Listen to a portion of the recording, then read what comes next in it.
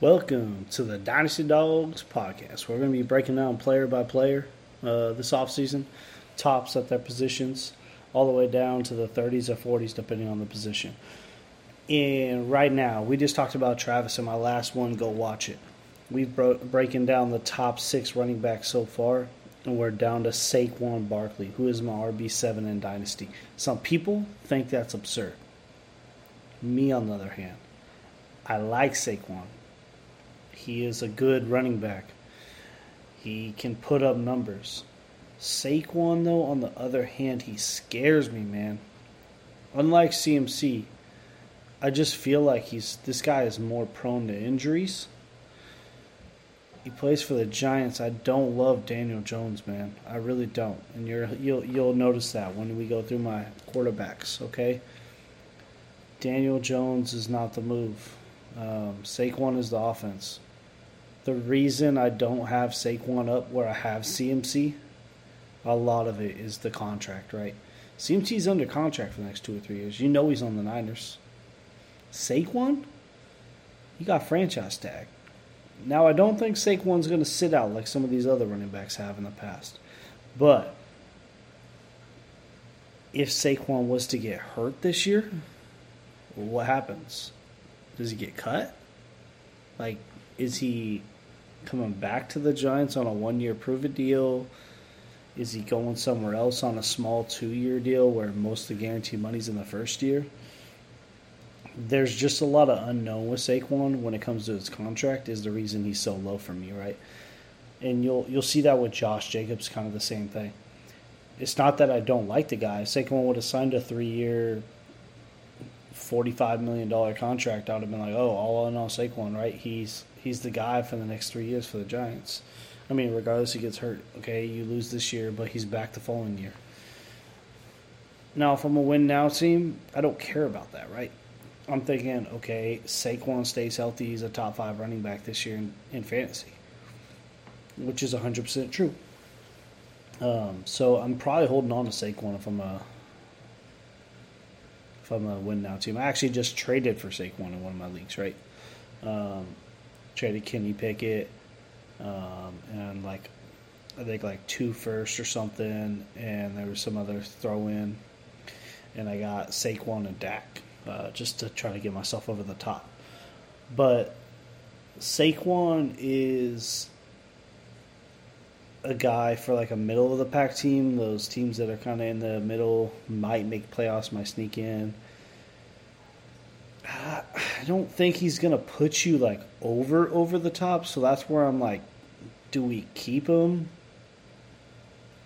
I don't know, man. The running backs are hard for me when I'm middle of the pack. Like, I just want to get value, right? Saquon just came off a good year. A lot of people look at him as this guy.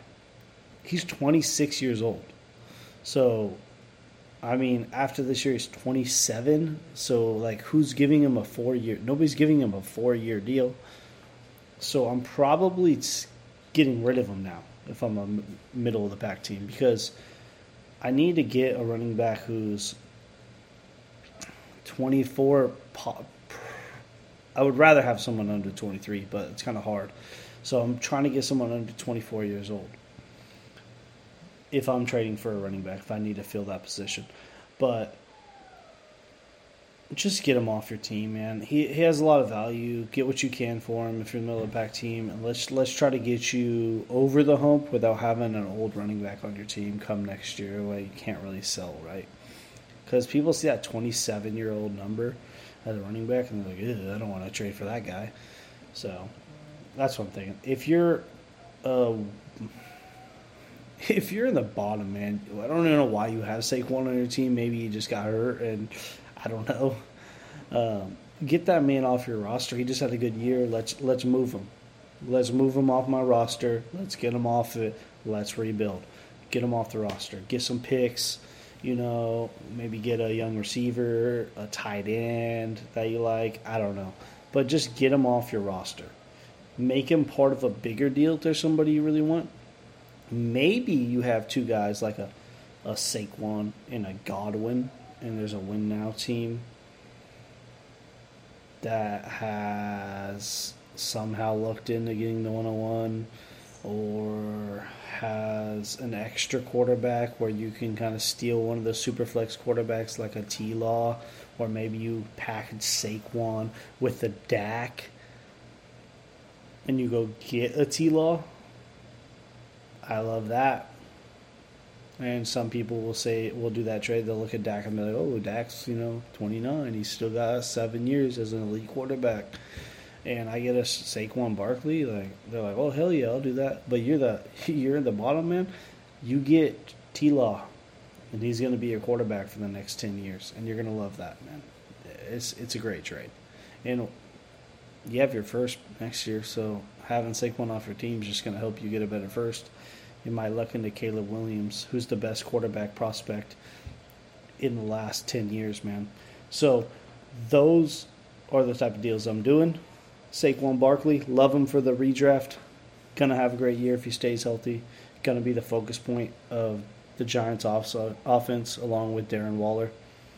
So that's what I'm thinking. This is the Dynasty Dogs podcast. The takes are going to start getting hotter.